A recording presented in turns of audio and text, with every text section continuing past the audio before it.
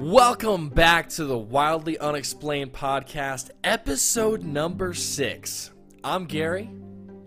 And I'm Danny. I can't believe it's already 6 episodes, man. I know, man. It's kind of crazy. Time is really flying, and we've had some humbling support, from the listeners and everything like that. We actually surpassed 2,100 listens on all 5 episodes, cumulatively, of course. But thank you guys so much for that support. Yeah, that is awesome. We definitely didn't expect that. The reviews we're getting, you guys definitely seem to be enjoying it, and we enjoy doing them. But, needless to say, we've got two pretty interesting cases for you. The first one we wanted to cover was Carl Landers, and a lot of people might have heard about this case already. It's one of the more popular missing 411 cases. Yeah, and it's certainly one of the ones that's... I know that we cover a lot of really, intriguing and just kind of weird cases, but this one is extremely baffling. Yeah. So without further ado, let's kind of hop right in there because I'm getting really fired up just kind of, thinking about this. So Carl Landers, he's 69 years old. He hails from Orinda, California, disappeared on May 25th, 1999 on Mount Shasta, which is north of Sacramento, California. So, this trip that Mr. Landers is taking, he's accompanied by 2 friends, Milton, age 64, Barry, age 60. All 3 of them actually met through a local running club. So I want to kind of stop, hit a real pause right there. They met through a running club. They're all very, very active. Yeah, and I believe Carl himself has ran marathons, and he ran every day for most of his life. So he's a pretty in-shape guy, even though he was advanced at age 69 years old. Yeah, I mean, I think it's safe to say that this 69-year-old would run circles around me. Oh, yeah. He definitely had better endurance than I've ever had. Oh, yeah. Yeah. So, I mean, just kind of goes to show you that, this guy had, he's athletic. He has the endurance. He was a marathon runner, everything to that kind of nature. So it's not like he's, unequipped, athletically for this venture. No, and I mean, as I recall, Carl's friends and colleagues, they described him as an experienced climber, a hiker, and a distance runner in good shape. Apparently for 30 years, every morning he ran, and he also completed the Boston Marathon. Wow. Which is pretty impressive. That is actually really impressive. That's very impressive. So to kind of set the imagery here, Mount Shasta, or what people like to call it as White Mountain, is a potentially active volcano. It's at the southern end of the Cascade Range in Siskiyou County, California. The elevation there is about 14,000 feet and is the 5th highest peak in California. So the mountain and the surrounding areas are part of the Shasta Trinity National Forest, which again, one of those key, points there being a national forest. Yes. So there, it actually averages 59 inches of snow per year, which nearly doubles what the U.S. average is of 28 inches. That's insane. Yeah, it snows a lot up here in the mountains, and as you said earlier in the early episodes, when you're up in the mountains, the weather kind of just changes and picks up. And here on Mount Shasta, it's pretty grueling, even considering the amount of snow they get every year. Yeah, absolutely. And just to kind of, give some I guess firsthand encounter, I was actually up at Rocky Mountain State National Park today, taking some pictures, and it was snowing. It stopped. And it snowed again. Then the sun came out. So, I mean, it just kind of goes to show, like these weather cycles, I mean, are just insane. Yeah. You said it was extremely windy out there, wasn't it? It was very windy. And, granted, we were out there, my girlfriend and I were out there in, a sweater and a t-shirt, for myself, and a sweater and basically a t-shirt for her as well. And it was bone chilling. I mean, it was probably about 33 degrees, give or take. So not terribly cold, but I mean, still pretty cold. But with the wind chill, it was excruciatingly cold. Yeah, and I bet with the elevation, it just makes it worse. Yeah, because Rocky Mountain is about 10,000, maybe, 10 to something like that, elevation-wise. But,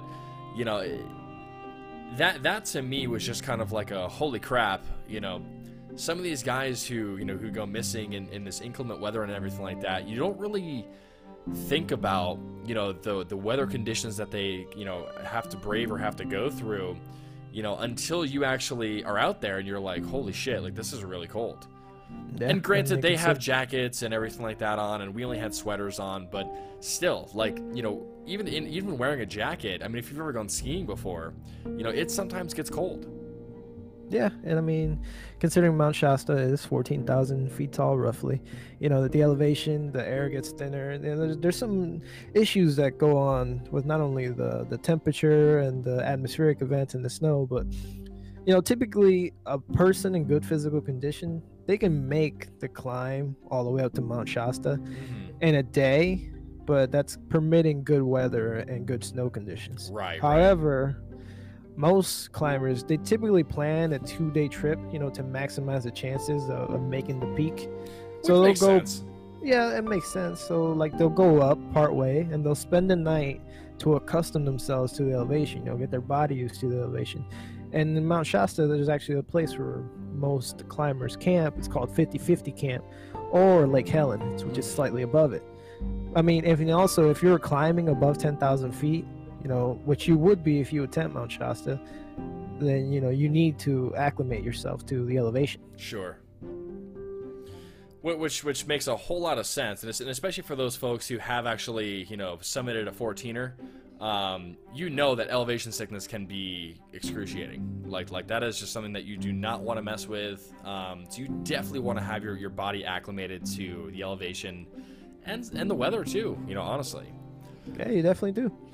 So Mount Shasta, in order to summit this place, you actually need to have a summit pass. Right. So now the summit pass is a pretty important detail to notate. Carl Landers did purchase one. So with that being said, let's kind of move on. So once a climber's made it to the peak of the mountain, the descent takes about 4 hours. Right, because you got to consider now you're descending, you're going downhill. And I've actually looked up Mount Shasta climbs, and you can find it on YouTube and online. Typically, when they summiting the peak, it's grueling. It's a very steep climb, but nonetheless, when you're going down, you can use the elevation, the decline, to kind of slide down the mountain, and it makes it shaves off time tremendously. So once you've summited, it'll take about 4 hours to get back down to your car. Right, which certainly makes sense at that point. I mean, because you got gravity kind of doing its job. Yeah, and going back to Carl, a year before he disappeared, he actually had attempted to climb Mount Shasta previously, but he wasn't able to reach the summit, and once he went back down, he vowed to reach the peak the next time he attempted it. Interesting. I thought that was important. Yeah, that's very interesting. So the initial thought process of this journey, so the group of men planned to actually start from Bunny Flat Trailhead, which was a distance to the summit of Mount Shasta, which was about 6 miles. So from Bunny Flat to Lake Helen, so that was where basically the halfway mark where they're going to make camp. The elevation was 10,443 feet and a distance of 3.5 miles, which took roughly 3 to 4 hours to make that ascent. From Lake Helen, it's a 3 to 6 hour climb to the summit. So it's considerably longer, from the halfway mark to the summit. Now that's obviously weather permitting, and if you got good weather, it's kind of doing you guys justice, and you can actually make that ascent. It's going to take 3 to 6 hours. 6 hours being on the more hairy side, give or take. Yeah, and considering the skill level of the climber, it's very steep, and your fitness level will determine that, the wind that day, the weather, obviously, as we've covered earlier. Right. So, at that point of the game, you summit. It's then 2 to 3 hours back to Lake Helen, and then 2 hours with the backpack down to the trailhead. So overall, it seems on paper to be a pretty simple hike. Yeah. Slash climb, I should say, because it's not just a hike.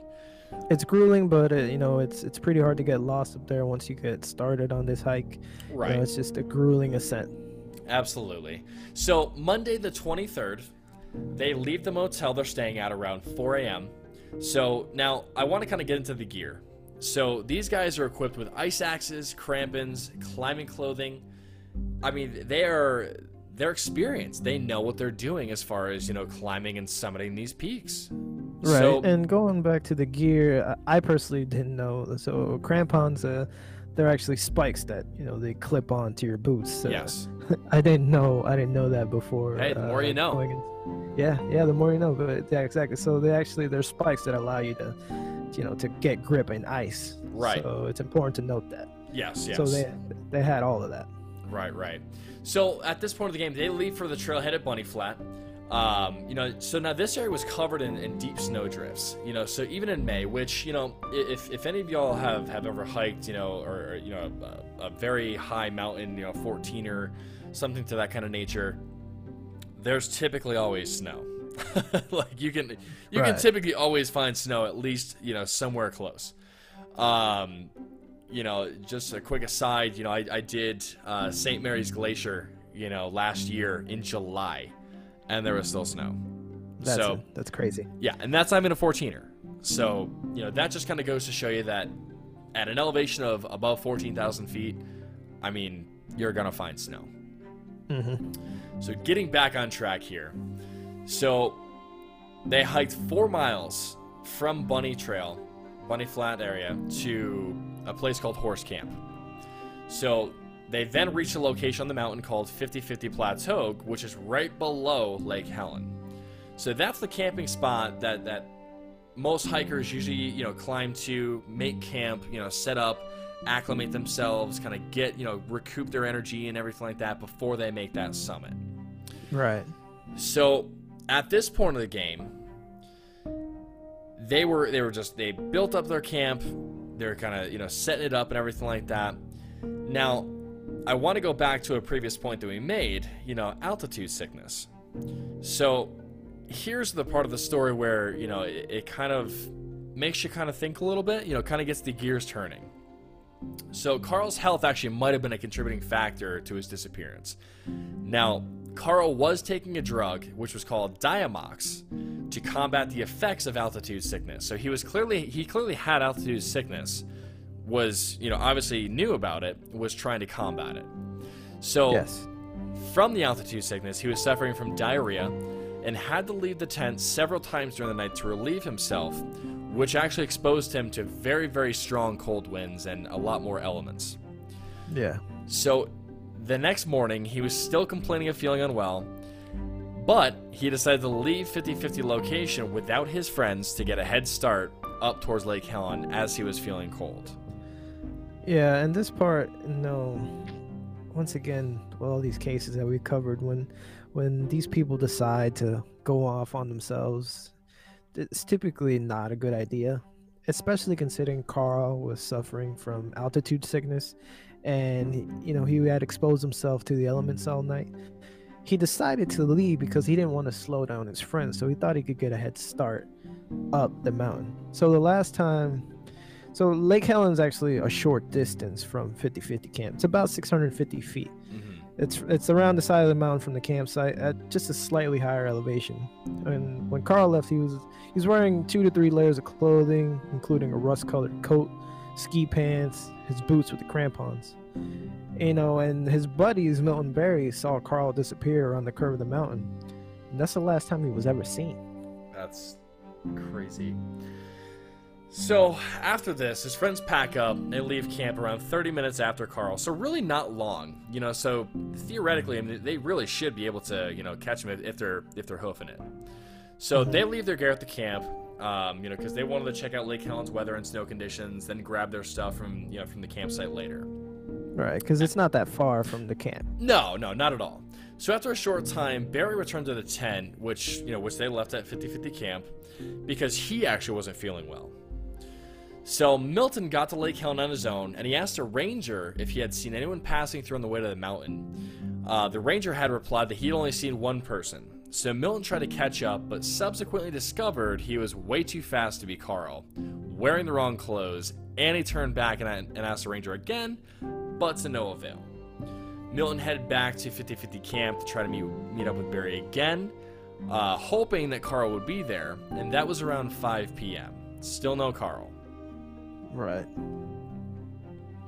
But unfortunately, Carl wasn't back at the tent. You know, he'd vanished, and he had left part of the kit around the campsite. So typically, if you're making a descent back down the mountain, you know, you go to the campsite, you grab your stuff, and you come down. So Carl never went back to the campsite to get the rest of his gear. So, you know, you would think he was still trying to summit the mountain. Right. But, you know, Milt actually decided to hike back to Bunny Flats, the beginning of the trail, around 8 p.m. to notify the sheriff that, you know, Carl had disappeared. Milt left Carl's gear behind just in case he turned up at the camp, you know, while he was on the way down. Well, which honestly seems to be the logical thing to do in this case. I mean, so he alerted the sheriff, you know, that this guy is, you know, potentially disappeared, and two, left his gear back behind just in case, you know, on the, you know, maybe this is a stretch, but you know, maybe he comes back down and he's like, oh great, my gear, you know, awesome. Yeah, you know, that's whatever. base case scenario. Absolutely. So at this point of the game, the county sheriff's department started searching the area the next morning. So this is May 26th. So this is after Carl was reporting missing. So they do a grid pattern. You know, they use the National Guard air ambulance helicopter and a helicopter equipped with an infrared sensing device. A ground search was subsequently conducted on ski, horse, and foot by U.S. Rangers. Shasta Mountain Guides, you know, they had some volunteers there as well, from Marin and San Mateo counties. They actually had South Oregon, you know, Sutter, Placer, and Humboldt counties involved as well. So there were a couple, you know, members of the Orinda Roadrunners, which was a club that Carl belonged to, that also joined in on the search on that Thursday. So they had a pretty vast, you know, search party, you know, going for this guy Carl. Right. You know, which up until this point, no sign of this guy. No, and it's pretty strange considering the amount of people that typically attempt the summit every year. This place is typically pretty crowded, and you would think that if Carl went up there to try to summit the peak, you know, somebody would have seen him. And the fact that they did the grid pattern searching, and with the helicopter and so many volunteers, if you look at Lake Helen and subsequently Mount Shasta Peak, this is wide open. You know, there's like not a whole lot of nooks and crannies for somebody to hide in. So if Carl had, you know, succumbed to altitude sickness or hypothermia or whatever it may be, you know, and he would have collapsed, he would have been pretty easy to spot just because of how open this area is. I just thought that was interesting. Yeah, and honestly, you know, just kind of seeing the pictures and just kind of, you know, get the imagery from some of these articles and everything like that. I mean, like you said, it's wide open. I mean, you know, even succumbing to weather or something like that. I mean, you know, you're more than likely going to find him, you know, kind of in the grid pattern search that they did.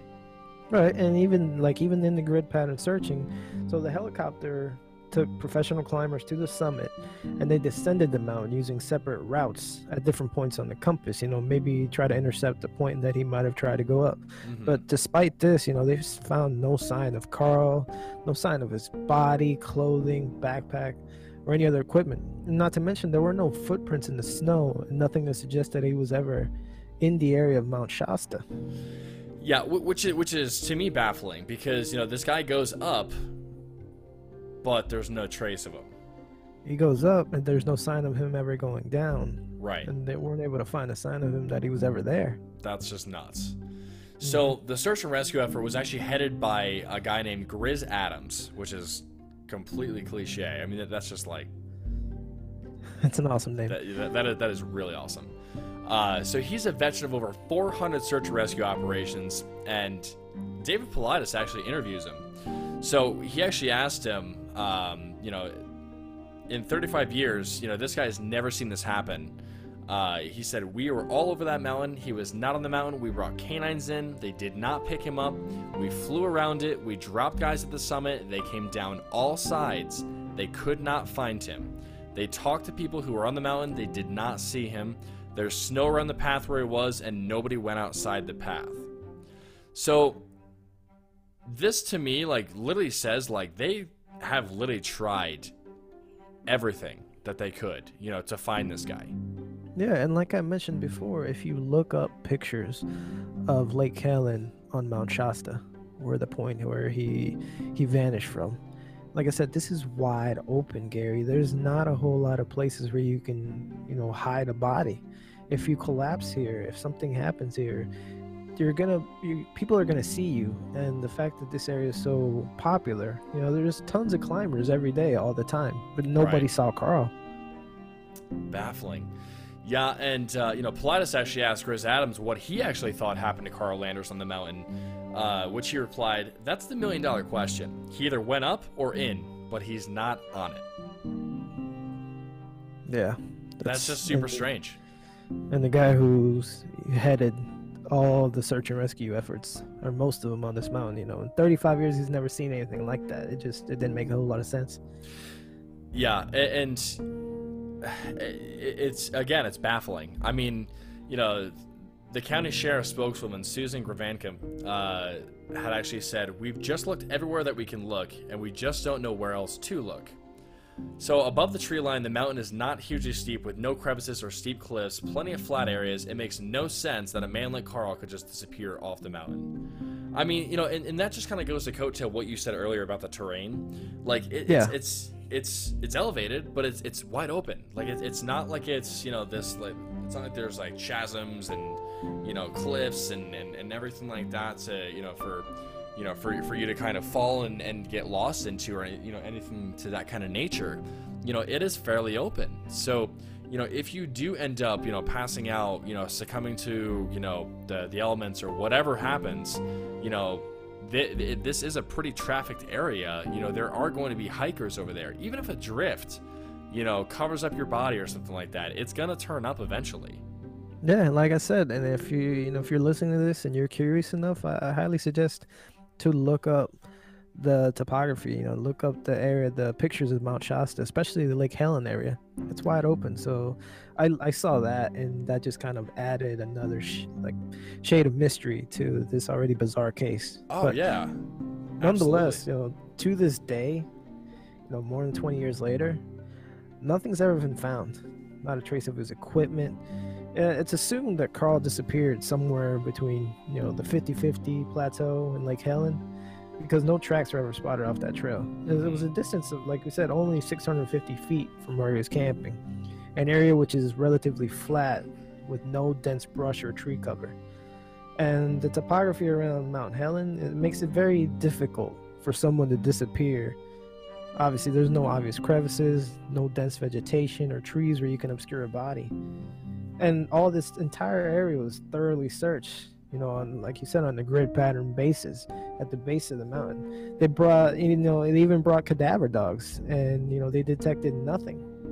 There was nowhere for him to hide, and, you know, and locals familiar with the mountain were completely stumped and baffled about this case. They just couldn't understand it.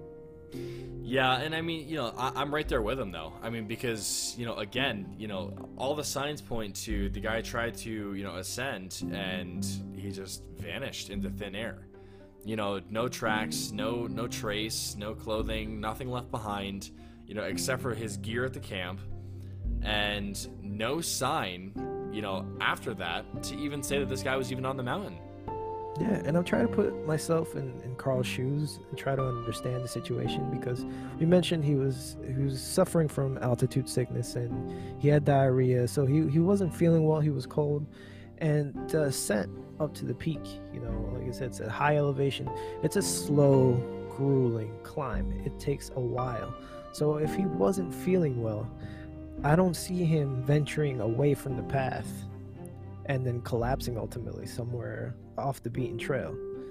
I just feel like the more he went up, the harder it would have been for him to get further distance.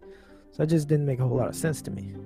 Yeah, and again, I think that that's just going to add more to the, you know, the mystique behind this case, and just the overall, you know, just I mean, it's baffling. Right. And to add even more to that, the place where he vanished, it wasn't a desolate spot. There were reported around 50 to 100 people around Lake Helen at the time that he disappeared. No one ever saw him.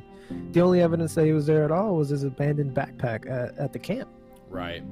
Well, and to further, you actually had mentioned this earlier, but if he did succumb to hypothermia, he would have left behind, plenty of stuff: boots, clothing, a backpack, something to that kind of nature, but nothing has been discovered in this over 20 years that he's been missing. If he was delirious from the medication he was taking, then he would have gotten, or he wouldn't have gotten very far, in the area he was walking. No, definitely not. And if he did collapse or something, whatever happened, black bears, coyotes, they're known to inhabit the area, but they only appear at low elevations. And like I've said, animal predation cases are gruesome. And they would have left a ton of evidence. Yeah, and again, I think that there would be something, left behind at that point. Right, and then you start speculating about what potentially happened, because they never found him. They still haven't found anything to this day. Another theory goes up that maybe the friends were lying and they brought out the bag and left it. But the thing is that you need a permit to summit Mount Shasta, and you were required to check in and bring an ID. Well, and to even further, push that, again, you do need an ID for that, because I was just at Rocky Mountain National Park today. We bought a day pass, had to show ID, so you do have to check in, and I literally validated this firsthand today. So which is even better for this case, because that he couldn't have been lying. If he did purchase a pass, he had to have been there. Right, and then another theory that gets thrown out there is, did Carl lead a double life and he wanted to vanish for whatever reason? Was there a plan to make him disappear? Well, for one, he's 69 years old. I typically don't see somebody, dropping everything and starting a new life.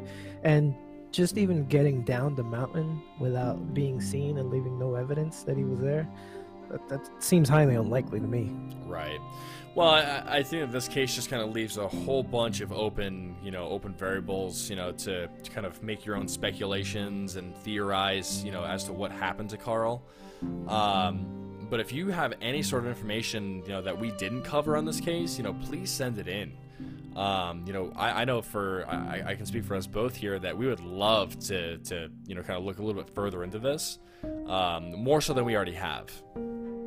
Yeah, because like I said, it is a popular missing 411 case. It's been discussed many times before, but it doesn't take away from the mystery of the case. And, even Mount Shasta it's a particular area because even the Native Americans regarded this area as high importance, with the many stories that they tell of the area. Because the Shasta, the Wintu, all these tribes, they all have territory on the mountain, and they conduct many sacred ceremonies.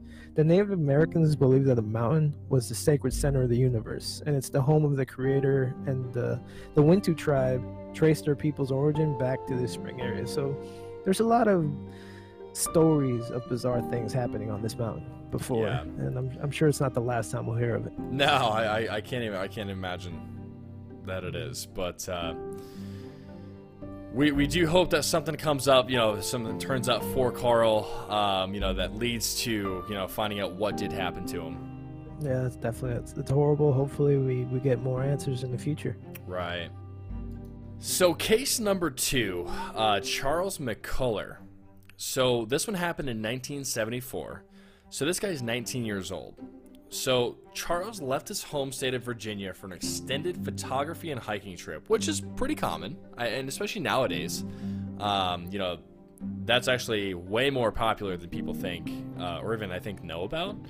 Even just being out here in Colorado, I've talked to so many people who, have picked up photography or, something to that kind of nature, and that has brought them out to Colorado. Yeah, and this was 74. It's a different time because Charles actually had left his car at home in the state of Virginia, and he planned to hitchhike where he was going. Mm-hmm. Yeah, and again, much different time, so do not try that now. But I wouldn't recommend it. Yeah, no, we by no means are recommending that, so do not do it. Again, much different time. But, you know, Charles was a keen photographer. You know, he loved it. It was kind of his thing, you know? So he was planning to visit all the national parks to take photos, but was inexperienced. You know, he was just learning how to, you know, kind of do his craft. You know, he was learning and trying to better it. Yeah, and he was driven by his passion of photography, but he wasn't an outdoorsman by any means. Right. So late January, about the 8th, 1975, McCullar was in Eugene, Oregon with some friends. The plan was, after this visit, he was going to go on a short hitchhiking trip to Crater Lake National Park to take some winter photos. Planning to come back to the friend's house 2 days later. He told them that if he wasn't back by February 1st, that they should call the authorities to report him missing, which kind of weird, but you know, I guess given the nature of the time frame, we'll just kind of go with it. And he was hitchhiking. Right. So it turned out that it was a good idea to give this information out. Needless to say. So several people remember seeing him in the Diamond Lake area, but on January 30th of 1975, a park logger reported that he had given a lift to Chuck to the entrance to Crater Lake Park. Given the heavy snow made his van unsuitable for the trip, though. Mm-hmm. Yeah, Oregon, there's a lot of snow in the area around this time. But yeah. To just kind of give a little bit of context into the area, Crater Lake is in south central Oregon, and it partly fills a nearly 2,100 foot deep caldera that was formed around 7,700 years ago by the collapse of a volcano at Mount Masama. So there are no rivers that actually flow into this lake. The evaporation is compensated by rain and snowfall at a rate that the amount is replaced around every 250 years. Regardless, you know, it's in the summer the weather's mild and dry, but in the winter it's cold, and it's the powerful influence of the Aleutian lows allow for very high snowfalls, averaging 505 inches of snow per year. You know, that's a lot. Yeah, that is a substantial amount of snow. So yeah. The snow there doesn't usually melt until mid-July, which is, I mean, you know, much like Colorado too. I mean, we've got a lot of places that still have snow mid-July. I mean, you know, so it allows for substantial glaciers on adjacent mountains, you know, that sort of thing. The average window for freezing temperatures is August 19th through July 7th. Which is like all year. Yeah, pretty much. So it seemed that Charles planned to hike Crater Lake along the North Road. So a heavy snowfall during the previous 2 weeks dropped over 5 feet of fresh snow during the course of this. So cross-country skiers reported that at the time the snow was soft and powdery, even with skis, they were sinking up to their waists. So that just goes to show you that, like, cross-country skiers can literally snow on anything, except for this. Yeah. It was up to their waists. Like, how could they? I mean, on me, like, that's probably about, you know, a little over 4 feet. Yeah, that's definitely a lot of snow, and as we said earlier, he was typically not an outdoorsman. He just wanted to hone his craft. He wanted to take pictures. So Charles ultimately, you know, he headed in the direction of all this snow. Right. So February 1st rolls around. You know, Chuck's friends have not heard from him. You know, so they actually follow through. They report him missing to the authorities, much like he requested. So. Good on them. So get it known where he was going, where he was, you know, whatever. So an extensive air and ground search of the northern section of the park was started, but no clues as to his disappearance were uncovered. So his father spent the whole summer camped at Crater Lake, searching extensively for his son, but to no avail. There was no trace. Yeah. You know, and the conditions in the park, they were poor at the time, obviously. Extremely high snow drifts with all that snow that had just blanketed the area before he showed up. But a year later, on October 13th in 1976, at the end of the season, 2 hikers from Texas, they took a wrong turn and ended up in a remote canyon along a little used trail in the area of the park. So the 2 Texans had been hiking the Pacific Crest Trail when they mistakenly took an abandoned spur trail into a bog, and they stumbled upon an old, dirty, ripped backpack in a place called Bybee Creek. So the hikers actually draw a map of the area where they think they found the backpack, and they placed a piece of clothing to mark the spot. So on October 14th, a couple of rangers, they mounted on horse to search the area where these hikers had marked it. And then around 1:30 p.m., they called in that they had found Charles' remains scattered over and down the steep bank by the drainage, 4 miles from Lightning Springs and around 12 miles from the trailhead. And they quickly discovered, his Volkswagen key zippered in his pocket. So that's how they were able to determine so quickly that it was Charles. Mm-hmm. But the thing that makes this case so interesting is that the skeletal remains that the Rangers found, they described them as bizarre. Yeah. So what they found were foot bones in the socks.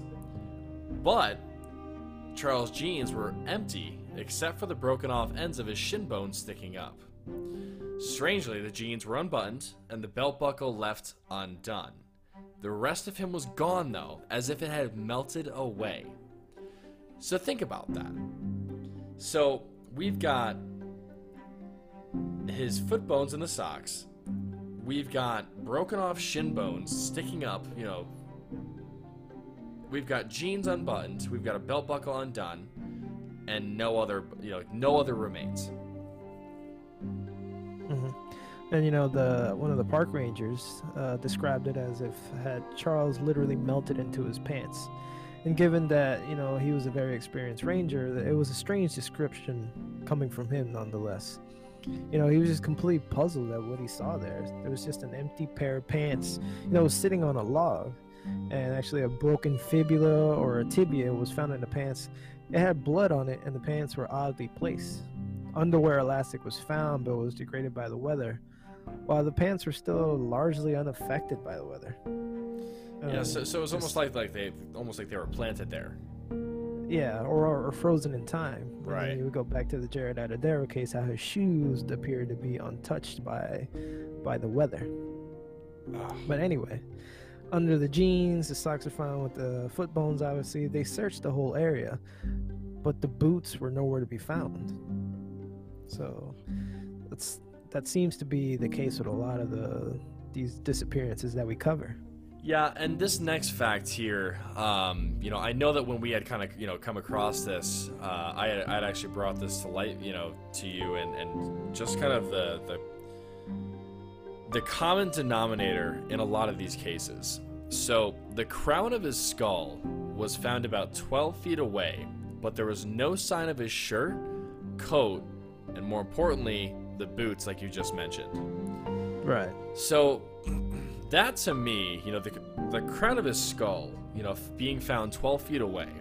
We've covered a couple cases where the crown of the skull, part of the skull is missing. That to me is, one, super fucking eerie. Two, why does that keep occurring? I don't know, but it's strange because from the trailhead this was 12 miles, and the state that his jeans were, the shin bones, the bones in the sock, it was just it's a weird case, and the remains found, it's just completely bizarre.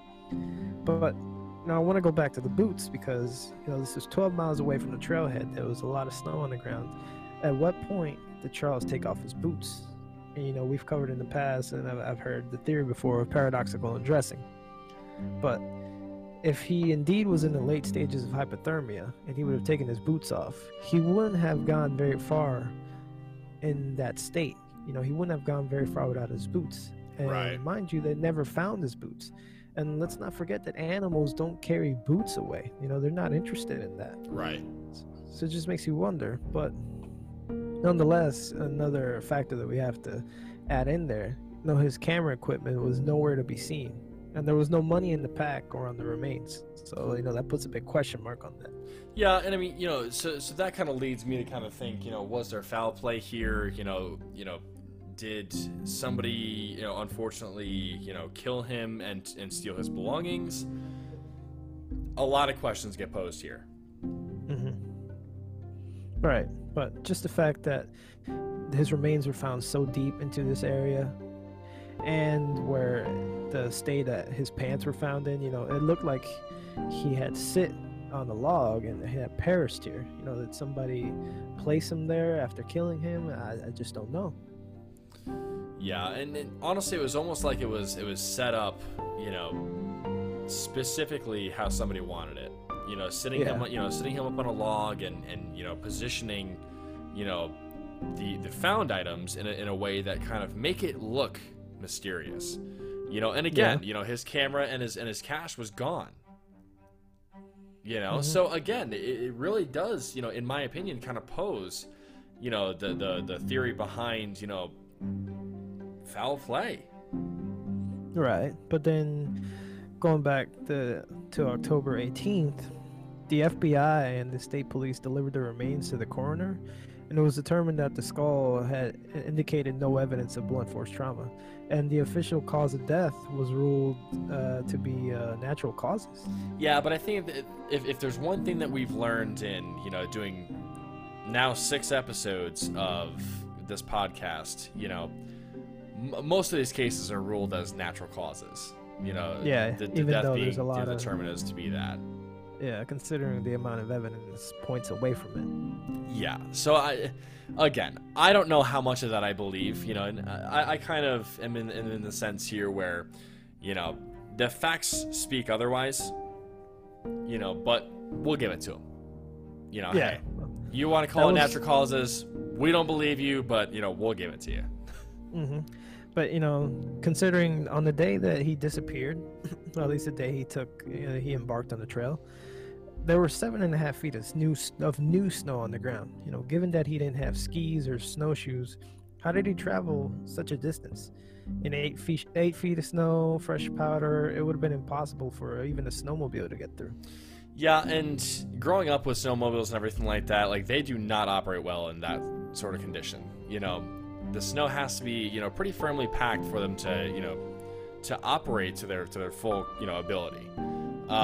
You know, and going back to, you know, the beginning of this case, you know, where we actually notated where he's not a very, you know, experienced woodsman. You know, he was not prepared for, you know, traveling in 8 feet of fresh powder. You know, so it brings that much more mystique to this. Right, and if there was foul play involved and somebody, you know, wanted to take his camera and his money, you know, that would indicate that this person would have had to also carry the distance in the snow to prop Charles' body where it was found. You know, so that puts another question mark on it. You know, a lot of people have speculated that Charles was hypothermic and he had paradoxical undressing, you know, explaining the fact that some of the items or clothing were missing due to extreme temperatures. You know, obviously when people are freezing cold, they believe they're too hot and strip off clothing and maybe pull off their boots. My problem with that is that, like you said, when you're at the point of paradoxical undressing, you're at the late stages of hypothermia, meaning that you are almost near death. So if you take these items of clothing off, you're not getting very far without them. Yeah, and that's a very, you know, key point to make, you know, because, again, you know, once you're at the paradoxical undressing, you know, stage, you're going to die. Yeah. And it's going to be very soon. Yeah, it's medically impossible for you to get very far when you're at the point of paradoxical undressing. But nonetheless, you know, moving on, there's also the potential explanation, you know, that the weirdo serial killer attacked Charles in the park, stole his camera and the cash. Maybe it was the guy who gave Chuck a lift to the park entrance. But, you know, being that it was the dead of winter, dragging his body to the remoteness, took his shirt off and set him on the log, you know, reasoning that the animals would destroy his body. But 12 miles through roughly 8 feet of snow, I just don't buy that theory. Yeah, and that's a little far-fetched, you know, for me as well. I mean, you know, even if this guy had a snowmobile, again, we went through that, 8 feet of fresh powder. He's not dragging that with a snowmobile. You know, the snowmobile by itself isn't going to get through there. You know, so there's no way in hell, you know, he could drag this body, you know, to the remotest part, you know, with a snowmobile or even by hand. Yeah, it's just the fact that where his body was found and just the circumstances that his remains were found, and, you know, the camera wasn't there, the money. It's just, there's a lot of questions in this case. It's really unusual. The family themselves, they've stated that they don't believe that that it was natural causes. They believe it was foul play. And I mean, I might tend to agree with them. It's just my problem with that being is it's just the area that he was found. You know, if it was foul play, this was a determined killer, somebody who went really deep into the wilderness and through thick snow just to cover the evidence. Yeah, but it almost sounds, you know, it almost seems too good to be true just to, you know, just to slap on, you know, foul play and there's a serial killer running through, you know, Crater Lake National Park. You know, because of the fact, I mean, you have to go through an extensive amount of work to, one, kill a man, two, drag the body, you know, somewhere, you know, that's inconspicuous to the point of it being 12 miles, not to mention you're dragging it through 8 feet of fresh powder. Then on top of that, you know, I mean, typically, you know, speaking, serial killers take some sort of trophy. So, or have some sort of, you know, I guess, calling card, if you will, that they leave behind. So, if this guy left behind, you know, his body in a sense of, you know, that he was to be found with, you know, the foot bones in the socks, the jeans and the shin bones split off, is that his calling card? Has that ever happened again? Because, I mean, serial killer does it time and time again in a very similar fashion, if not the same fashion, every time, if I'm not mistaken. Right, but I mean, if somebody wanted to get rid of him, you know, you could have tossed him in the water, you could have tried burying him, but just the fact that how far away his body was found, where he would have had to drop him off. And, you know, and tossing aside the serial killer theory, you know, if Charles actually did make it all the way here, how would he have possibly made it there without the proper gear? You know, it doesn't make sense how he got that far and why he was propped up on the log like he was, why his remains were found there, why it appeared like he had melted into his pants.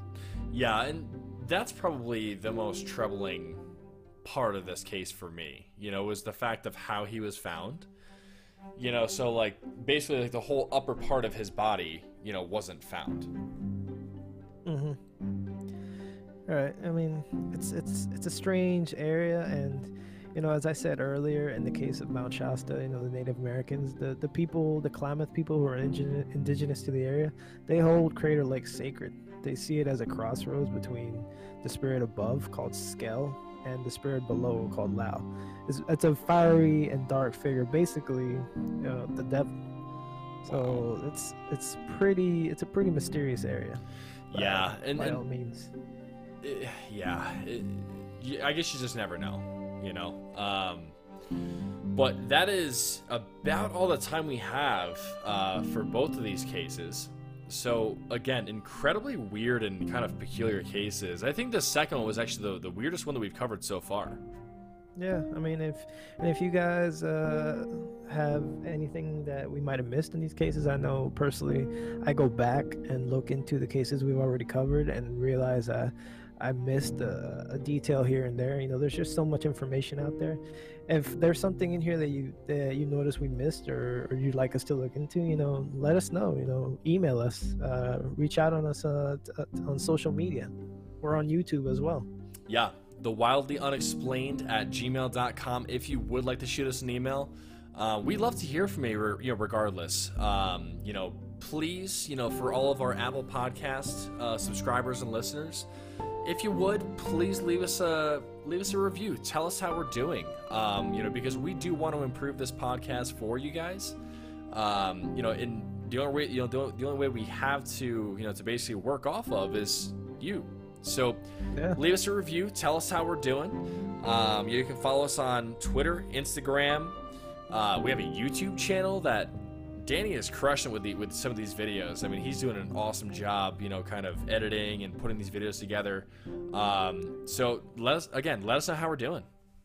Yeah, definitely. And, you know, if you'd like to support this, the podcast and become a Patreon subscriber, you can do so there as well. And, you know, you'll get access to our community Discord. And we actually just recorded another bonus episode for our Patreon subscribers. You know, it's a little extra for you guys that want to support us.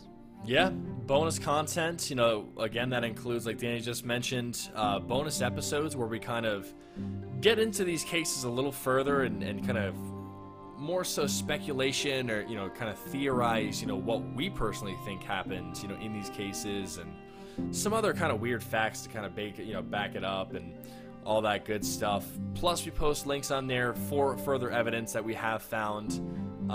So, we actually are running a special on there now where you can sign up for $2.50. So again, that gives you access to our Discord. You have access to us personally on there as well, so you can kind of chat with us, chat with the community. Yeah, we're actually sitting in the Discord channel right now where we record, so you'll get access to that. Yes, sir. But on that note, check it out. So I will catch you next episode.